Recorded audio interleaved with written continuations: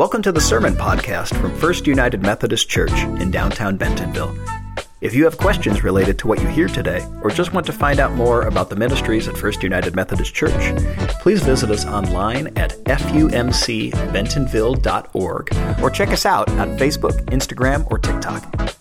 Hardly a better way to start worship, right, fam? Slay! We have started the day with bop music. This worship so far is dank. We have people out here looking both bougie and chuggy. But that's sweet because all are welcome here. No matter who you are, we won't ghost you or cancel you. No cap. We would love to know you were here with us today, either online or in person. We can greet the online this week. Woo! It's in the 2020s. And if you are here and this is your first time with us,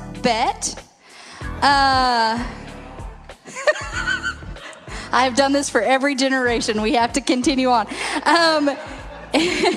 In person, you can pick up one of these water jugs for a more sustainable drinking option. If you are online, no FOMO. Just share your address and we will send you one. Hello, everyone. My name is Brooke Tilley, and I am your speaker today. You're probably thinking, she looks really young to be teaching us anything. And you're right. I have been chosen as your Gen Z speaker in this series of generationally different sermons. Some of you may know me as someone you've seen in the Easter play or at youth group, and some of you probably know me as that girl with the turtles they talk about sometimes. Before I talk to you about who my generation as a whole is, I think I should probably tell you a little bit about who I am. I'm 14 years old and I'm entering my freshman year at Bentonville High School. All my life, I've been really passionate about public speaking, social justice, animals, the environment, and just the smallest differences anyone can make through any kind of public involvement. I have a family of 3 generations, just between my parents, siblings, and I. My parents are Gen X, my 2 sisters are millennials, and I'm Gen Z. So, through my involvement with the church, I'm here talking to you today. I was born in 2008, which is the year Barack Obama was elected as president for his first term. It was also the start of the housing crisis. As a result of the housing crisis, countless corporations had to go bankrupt and triggered a global financial crisis. Since then, so many things have changed. For example, Gen Z has never known life without war. We have lived through arguably the most toxic, divided political landscape in American history. We all sat by and watched as our fellow Americans made an attempt to violently overturn the government on January 6th. We live in a time when school shootings rarely make the news anymore, as there are too many to even report on. We have almost all been affected by school shootings, or at least the fear that the next one just might be at our school. We have all had active shooter drills where we are taught where to hide and how to fight. We have almost all wondered, will I walk out of school today, or will my picture be on some memorial? We are the first generation to have not been old enough to remember 9/11. But if you ask any of us where we were when we heard the news of COVID, we'll likely have an answer. We'll remember being told that we were getting a 2-week break from school due to COVID, only to be learning online for the next 2 years. In case you're wondering why I'm dressed in pajama pants and a nice shirt, that's because this is how we all dressed for 2 years during online learning. I have been attending this church since the middle of 7th grade, and it's the most I've ever felt at home at a church. Our church, FUMC Bentonville, is one that not only fits my ideals, but one that I feel fits the ideals of the majority of my generation. The Methodist Church is one that is attractive to today's youth. It gives us an opportunity to love God and express our faith without the old world restrictive ideals, and we welcome everyone to Christ's table. At a time when there's so much division in the church, it is important to remember that our youth do have a say in the church, and we are the future of the church. The older generations have done an amazing job of changing the church and teaching us to love, and now it's time we add our voices to those of the generations before us and start teaching those younger than us how to love everyone as God does. In the First United Methodist Church, there are so many amazing events and opportunities for youth to learn about our own faith and get involved and lean in to God. I have been to quite a few youth camps and events here at my time at Bentonville FUMC, and I can say that I have always felt very included, and they have always made space for me. Another fact about me is that I am a vegetarian, which is something pretty stereotypical for Gen Z. As a vegetarian, people often question my choices. One I've often heard is, "But God created animals for us to eat."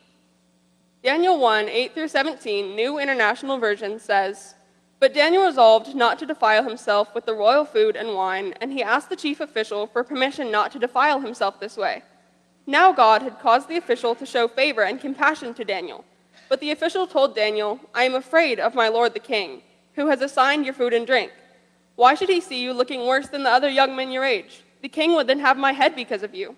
Daniel then said to the guard whom the king official had appointed over Daniel, Hananiah, Mishael, and Azariah, 'Please test your officials for 10 days. Give us nothing but vegetables to eat and water to drink. Then compare our appearance with that of the young men who eat the royal food, and treat your servants in accordance with what you see.'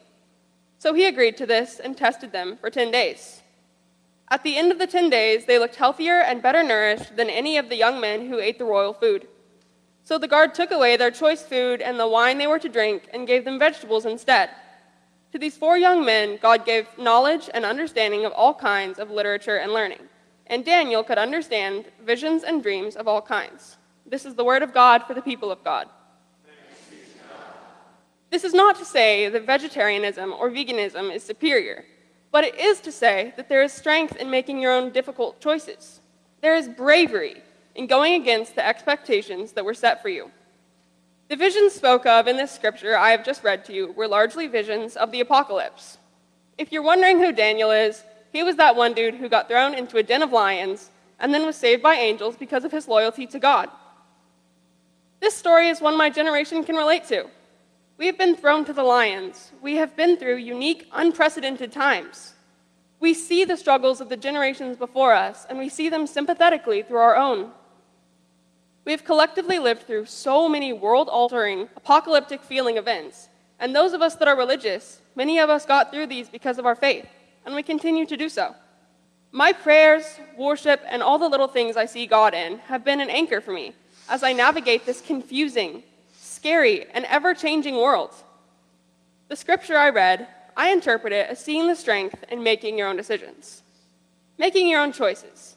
This is something Gen Z excels at. Studies have shown that individualism is growing generation by generation in America. But with this, so is loneliness. For example, last year, there was a girl at my school that was constantly getting in trouble for acting out. It was obvious to us that she wasn't surrounded by the right people and she had a lack of community. Then, my best friend encouraged her to start attending church. After that, she started going to youth group and making friends and connecting and learning about God. Since then, she stopped acting out, made friends that were good examples for her, and she still regularly attends that church. It was clear that what she needed was a relationship with God, a church family, and faith. This is a wonderful example of church being more than a building or somewhere you go on Sunday morning. It's something we extend into our everyday lives, something that seeps into every aspect of our life. Now, more than ever, church is a place where we can all gather, whether we are with others our age or not. In a time when we are always on our phones and the world is moving so fast, church is a time when we can be with God and connect with Him and those around us.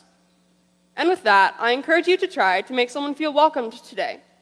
Here at Bentonville FUMC, we say all are welcomed to Christ's table. So, invite someone to His table, or welcome someone who is already here. Bravery. This is something a lot of my generation has. Whether it's using your platform to stand up against inequality, defending those in need, or simply protecting ourselves, it's something that I've seen that Gen Z is unapologetic about.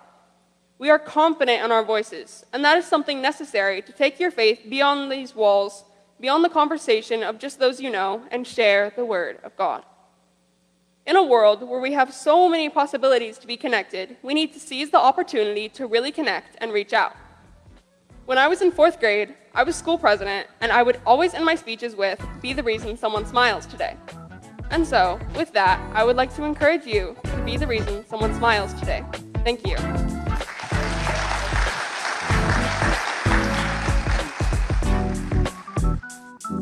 Thanks for listening to the Sermon Podcast from First United Methodist Church in downtown Bentonville. If you would like to let us know you were here, follow the link below to connect. To participate in worship through giving, you can give online at fumcbentonville.org or on Venmo at FUMC Bentonville. FUMC Bentonville welcomes all. Because we believe the communion table is God's table, we invite everyone into our church family. We welcome and celebrate every race, gender identity, sexual orientation, marital status, age, physical and mental ability, national origin, economic station, and political ideology. We come together in action and outreach, aspiring to follow Jesus' example of radical hospitality, love, and grace as a transformative movement in our community.